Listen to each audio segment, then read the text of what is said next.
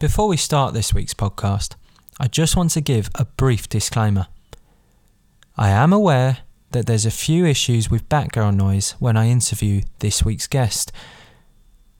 It has no bearing on the quality of the podcast, and you can still hear everything just fine.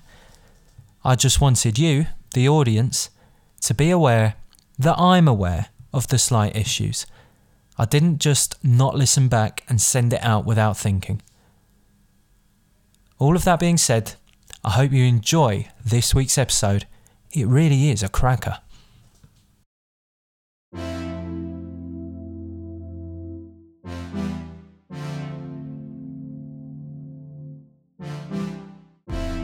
Hello, Ministry of History fans, and welcome to another podcast episode on historical scandal.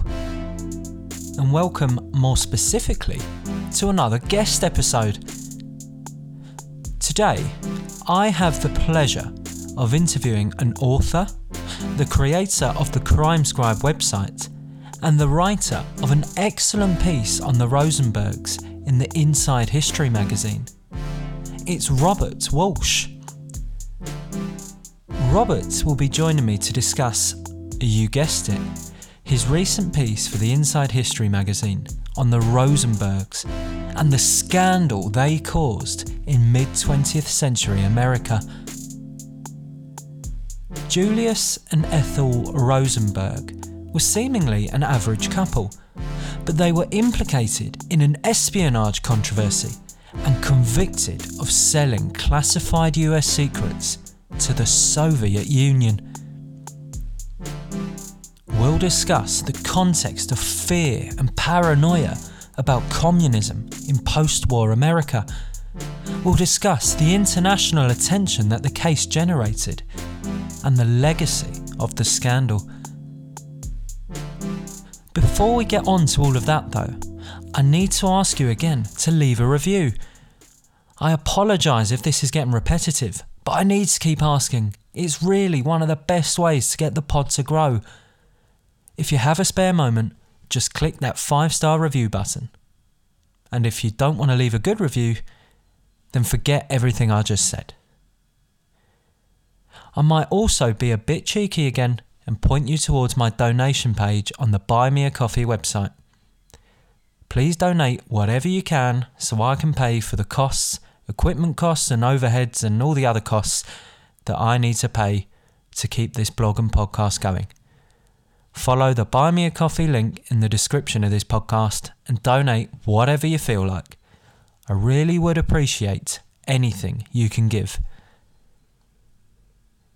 If you enjoy this podcast and you want to read a little further about some of the stories I've told over the course of Series 1 and 2, or indeed any other stories from history, then don't forget to check out the blog. It's the Ministry of History on Google, and it's actually the top result these days. Finally, don't forget to follow me on Twitter. It's at Ministry History, all one word with no of in the middle. You'll be the first to know about new blogs, new podcasts, and all the rest of it.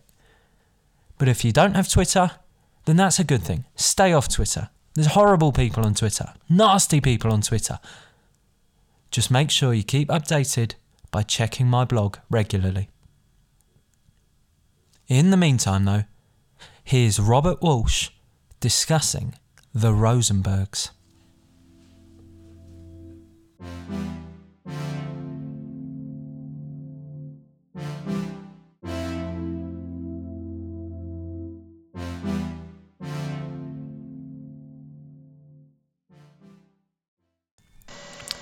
Good evening, Robert. How are you? Oh, not too bad, not too bad. You are the third guest on the Ministry of History podcast, and you're coming on in Series 2, which is all about historical scandal.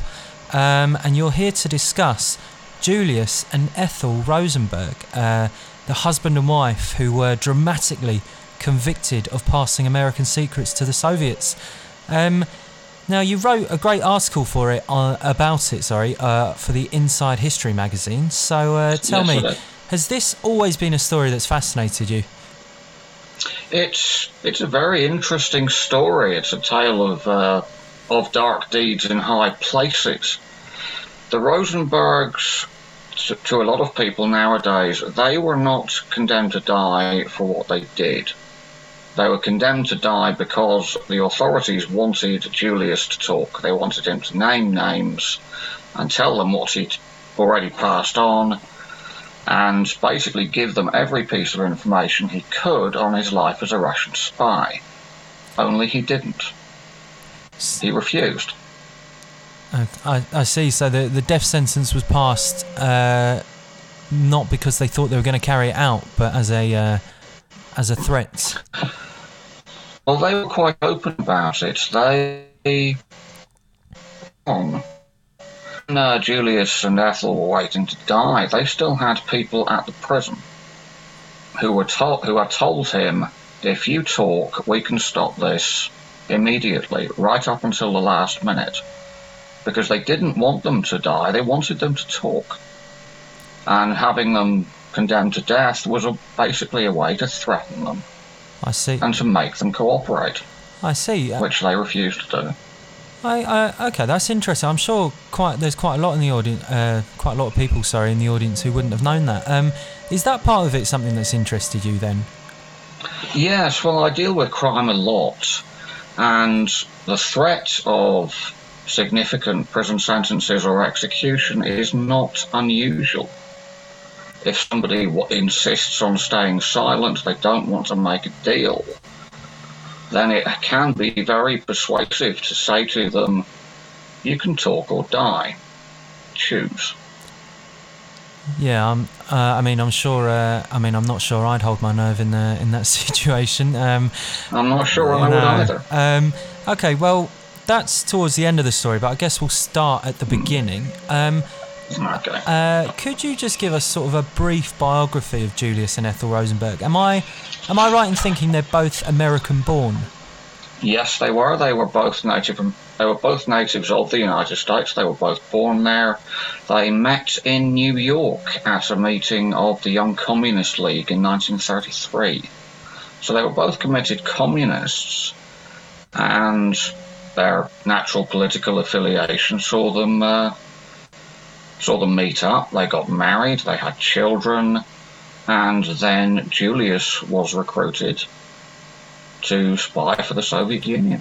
Yeah, we'll get onto that in just a second, but so they get married in 1939, which is the same year the Second World War breaks out, obviously, but not for the US. The US don't join until 41. So Julius, he signs up for the army in 41, but he's not in a combat role. Yes, he did. He was a signals expert. He worked at an experimental technical lab called Fort Monmouth, where he had access to missile technology, radar, communications, all very valuable information. He was there from 1941 to 1945. When he was discharged, they found that he'd lied about being a member of the Communist Party, of which he and Ethel had both joined. So when they found out that he'd lied, he was thrown out. Of course, by then, he was already active. He had been recruited in, I think it was 1942. So he had spent the previous 3 years already passing useful information. And it came about that his brother-in-law, David Greenglass, had been assigned to the Manhattan Project. So he was instructed to recruit his brother-in-law. Ethel knew that Julius was spying, and she kept quiet about it. And recruiting Greenglass was their downfall, because he was the man who betrayed them both. I see. So Greenglass is... So Ethel's maiden name is Ethel Greenglass. Yes, David was her brother. Yes. And Julius his brother-in-law. Yes. So, and eventually, like you say, he will be the reason they're caught. But sort of at the start, how are they recruited? Sorry. And the other question is Ethel more involved than just being aware of it, or does she have more to do with it than that? That was always very strongly debated. It is now. These classified Russian documents never list her as having a code name, although Julius had several. The general consensus now is that she knew what he was doing and she kept quiet, but that she never had any meaningful role in the espionage itself. But when they wanted to make Julius talk, adding his wife to a capital charge would have been a very powerful incentive.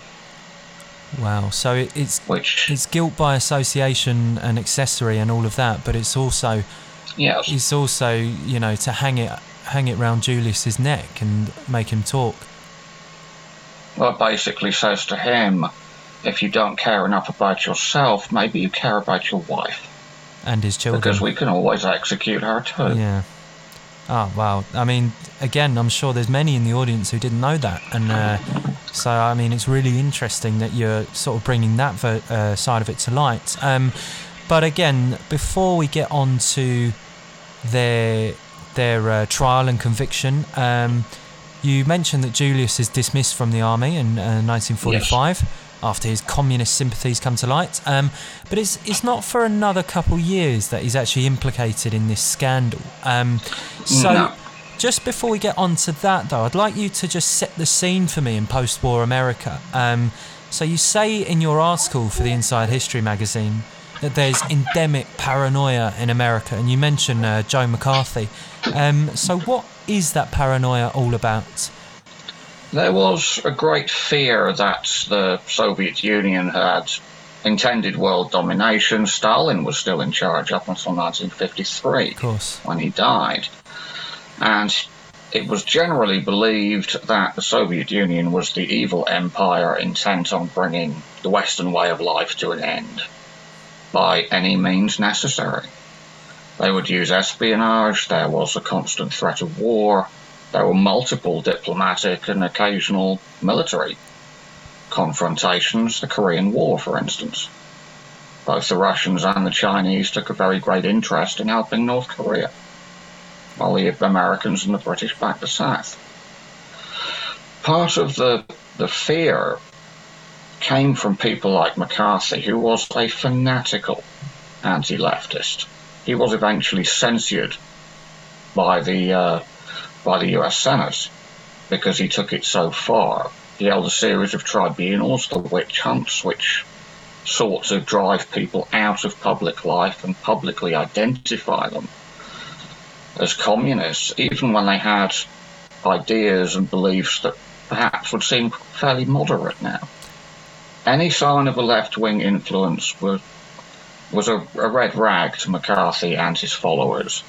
And they tapped into people's fears to gain support, but they also fed those fears by constantly finding communists and suspected spies and the Reds under the bed.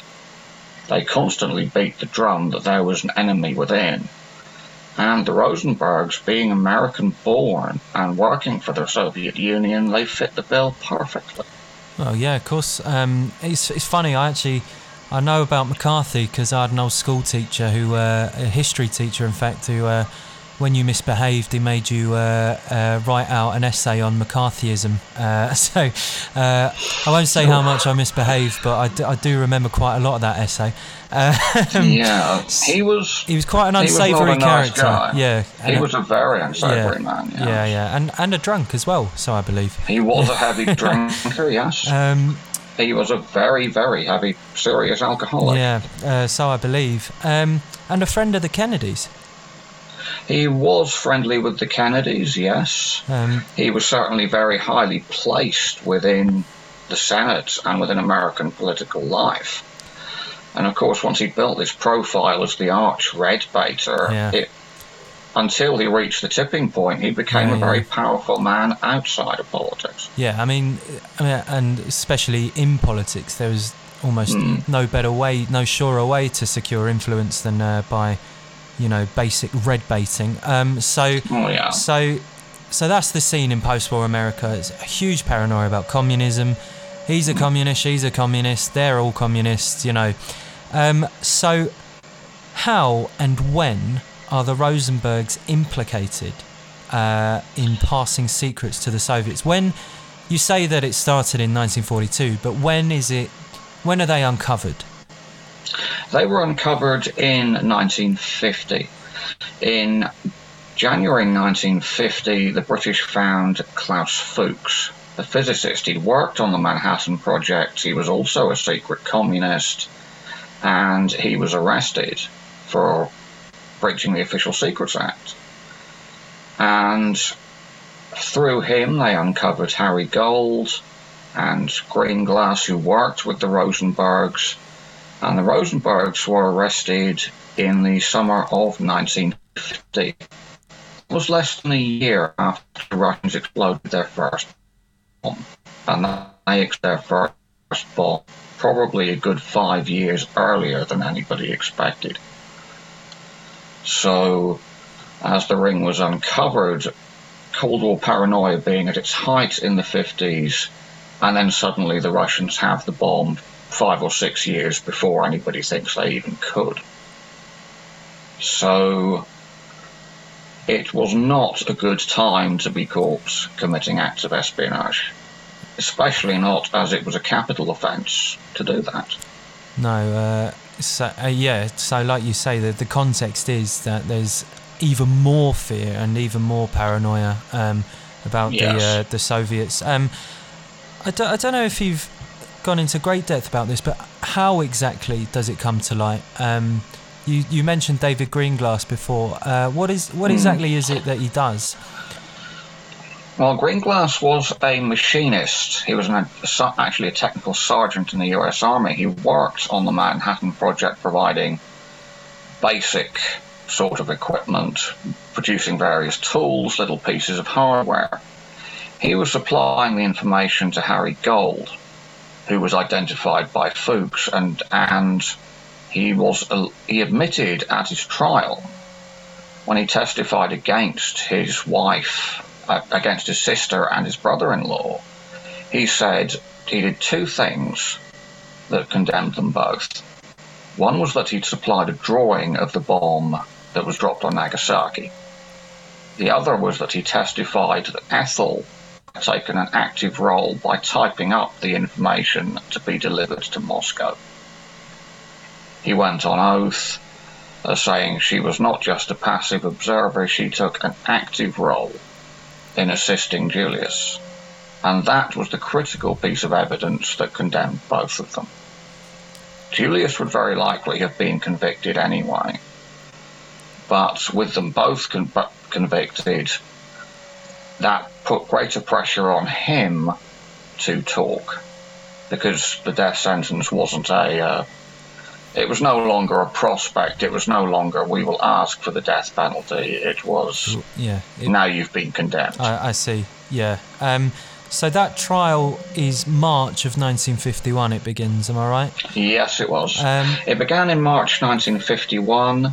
It ended at the end of March, and they were convicted on March 29th, 1951, and condemned to die on April 5th.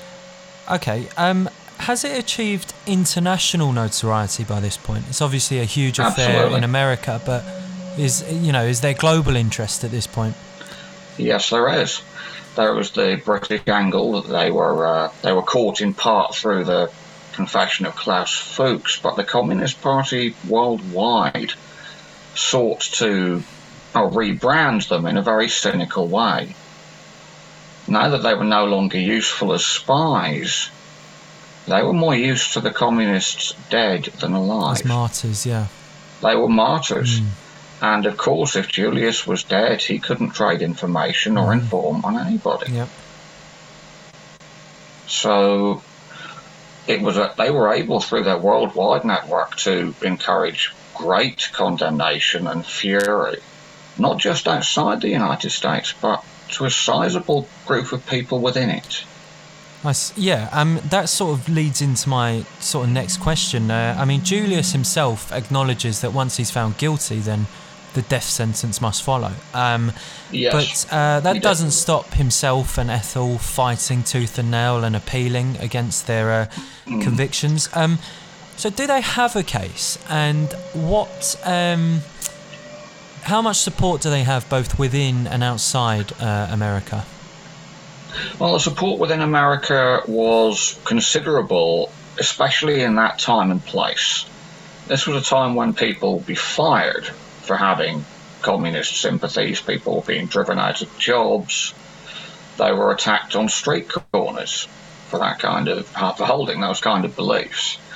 But the Communist Party and various other groups did take a very active interest in the publicity value. Anything that sowed dissension within America's borders and made America look bad elsewhere was something they were interested in. Yeah. So it became a worldwide thing. Philosophers complained. They spoke out against it. The Pope asked for clemency. And the Pope was never, at the time, was not a particularly left-wing person. He felt it was an injustice that they'd been condemned to die. And, of course, there was this whole backstory at the time that people didn't know about, which was the death penalty was effectively being used as a form of interrogation. Either you talk or you die. Sorry, did you say that part of it was well known at the time? It was well known in official circles. It wasn't so well known outside because, and the powers that be didn't want to be seen doing anything quite so cynical. That didn't stop them doing it. They just didn't want to admit to it. So it wasn't necessarily something that drove that public anger? No, the public anger was driven in part by agitation, but also by a lot of people feeling it was simply unjust. Yeah. Effectively, they wanted to execute Ethel for typing up some bits of paper. So, in answer to the question of do they have a case, I mean, you'd say Ethel certainly has a strong case to appeal against her conviction and sentence. Yes, she did. Julius was absolutely guilty. Okay. He knew what he was doing. So there's no doubt, bang to rights. Oh, bang to rights, okay. Yes. Absolutely, he was guilty. But Ethel is more... I mean, not even a grey area. From what you're telling me, it sounds like she was incredibly harshly treated. Well, yeah. I mean, she she protected her husband. Right. Which, spouses tend to do that. I mean, and she did so by keeping silent. The problem that came out, it was decades later, was the evidence of David Greenglass, her own brother, who said she had typed up these sheets of notepaper to be given to the Russians, and then recanted practically everything he testified to. So was there a reason that he... Do you think perhaps there was pressure on him? Maybe he wanted a lighter sentence? Because that touches on something else I was going to ask. What happens to people like Greenglass and Harry Garner? He eventually drew 15 years. 15 years, right. And do you think... 15 years for his testimony. Yeah. He came out long after the trial and the executions. In addition to admitting he lied, he was quite candid about it. He had to choose. He chose between his wife and his sister and a brother-in-law, Julius, that he didn't particularly like anyway. Okay. He didn't get along terribly well with him. Their relationship was quite rocky, and he knew that that either he and his wife Ruth could go on trial or they could testify. Yeah. So it wasn't actually that much of a difficult decision for him. No. But ultimately, the appeal by Julius and Ethel is to no avail. When does the end come for them? The end comes for them on June 19th, 1953. So about 2 years after the conviction. Yes. And even at that late date, there are still agents and officials at the prison who have been told, if they want to talk, we can stop this right up to the last minute, and they know that. And Ethel and Julius are still protesting their innocence. They're so far gone into saying they didn't do anything that to recant now would literally be suicide. Yeah. And Ethel still believes that there's going to be mercy. right up until the end, she thought they would at least reprieve her. Of course, they didn't. No. The US Supreme Court turned them down, and President Eisenhower denied clemency. And there was, I think, part of the reason that Ethel believed it was because she wanted to. Yeah. I see. It was her way of coping with having been sentenced to death, essentially for something that she had very little to do with. But the fact remains, they were sentenced on April 5th, 1951. They would have got sitting immediately within the next couple of days. In the time they were tried and were executed, one of them was only a week after they arrived. Yeah. And yet she still persisted in believing this isn't going to happen. Well, it was. Yeah. It was always going to, and yeah. She just couldn't seem to accept it. I mean, that is quite a tragic way of seeing it, and Ethel convincing herself that it's not going to happen. But the end does come. Now, why do you think the story still resonates? You know, why do you think that people will have been interested in your Inside History article? I think it's a classic case of injustice. It shows a lot of... it encapsulates America in that particular time and place. It was the late 1940s, the early 1950s. And it shows in some ways how things have changed, that we still consider this, that new information has come out over the decades previously. Even the Rosenbergs' sons changed their minds and admitted that Julius was guilty when secret intelligence files were declassified, including Russian ones that proved it. But I think it resonates now partly as a form of injustice, but also of two people who, one was devoted to her husband was devoted to his cause, and they were prepared right up to the last minute to stick to that. So it resonates. If they had asked 1 minute beforehand, they would have lived. And of course they didn't. No, and so it resonates because it's a story not just of injustice but also of human tragedy on the part of Ethel Rosenberg. Okay, well, I'm sure the audience... I mean, there was a few snippets of info you gave there that I'm sure many people in the audience wouldn't have known. Would you mind telling the audience about your work, your website and your Twitter page? Oh, not at all. No, I haven't listed down here in front of me. I mean, I'm usually found on Twitter on @scribecrime. When I'm not there, I'm running the website www.crimescribe.com. I have 3 books out, 2 books out at the moment, and a third one is out in May. They are Murders, Mysteries and Misdemeanors in New York, Northern California, and Southern California is out in a few months. So they will be, and that'll be the third book I've written, apart from a small ebook I did a few years ago. It's on Amazon called Criminal Curiosities. I see. I will put the links to your website and your Twitter page in the description for this podcast. But for now, Robert, thank you very much for coming on, and enjoy your evening. No problem. You too. Thanks. Thank you.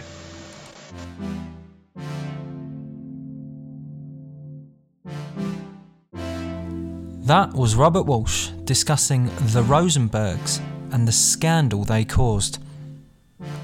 Join me again next week when I'll be discussing another historical scandal.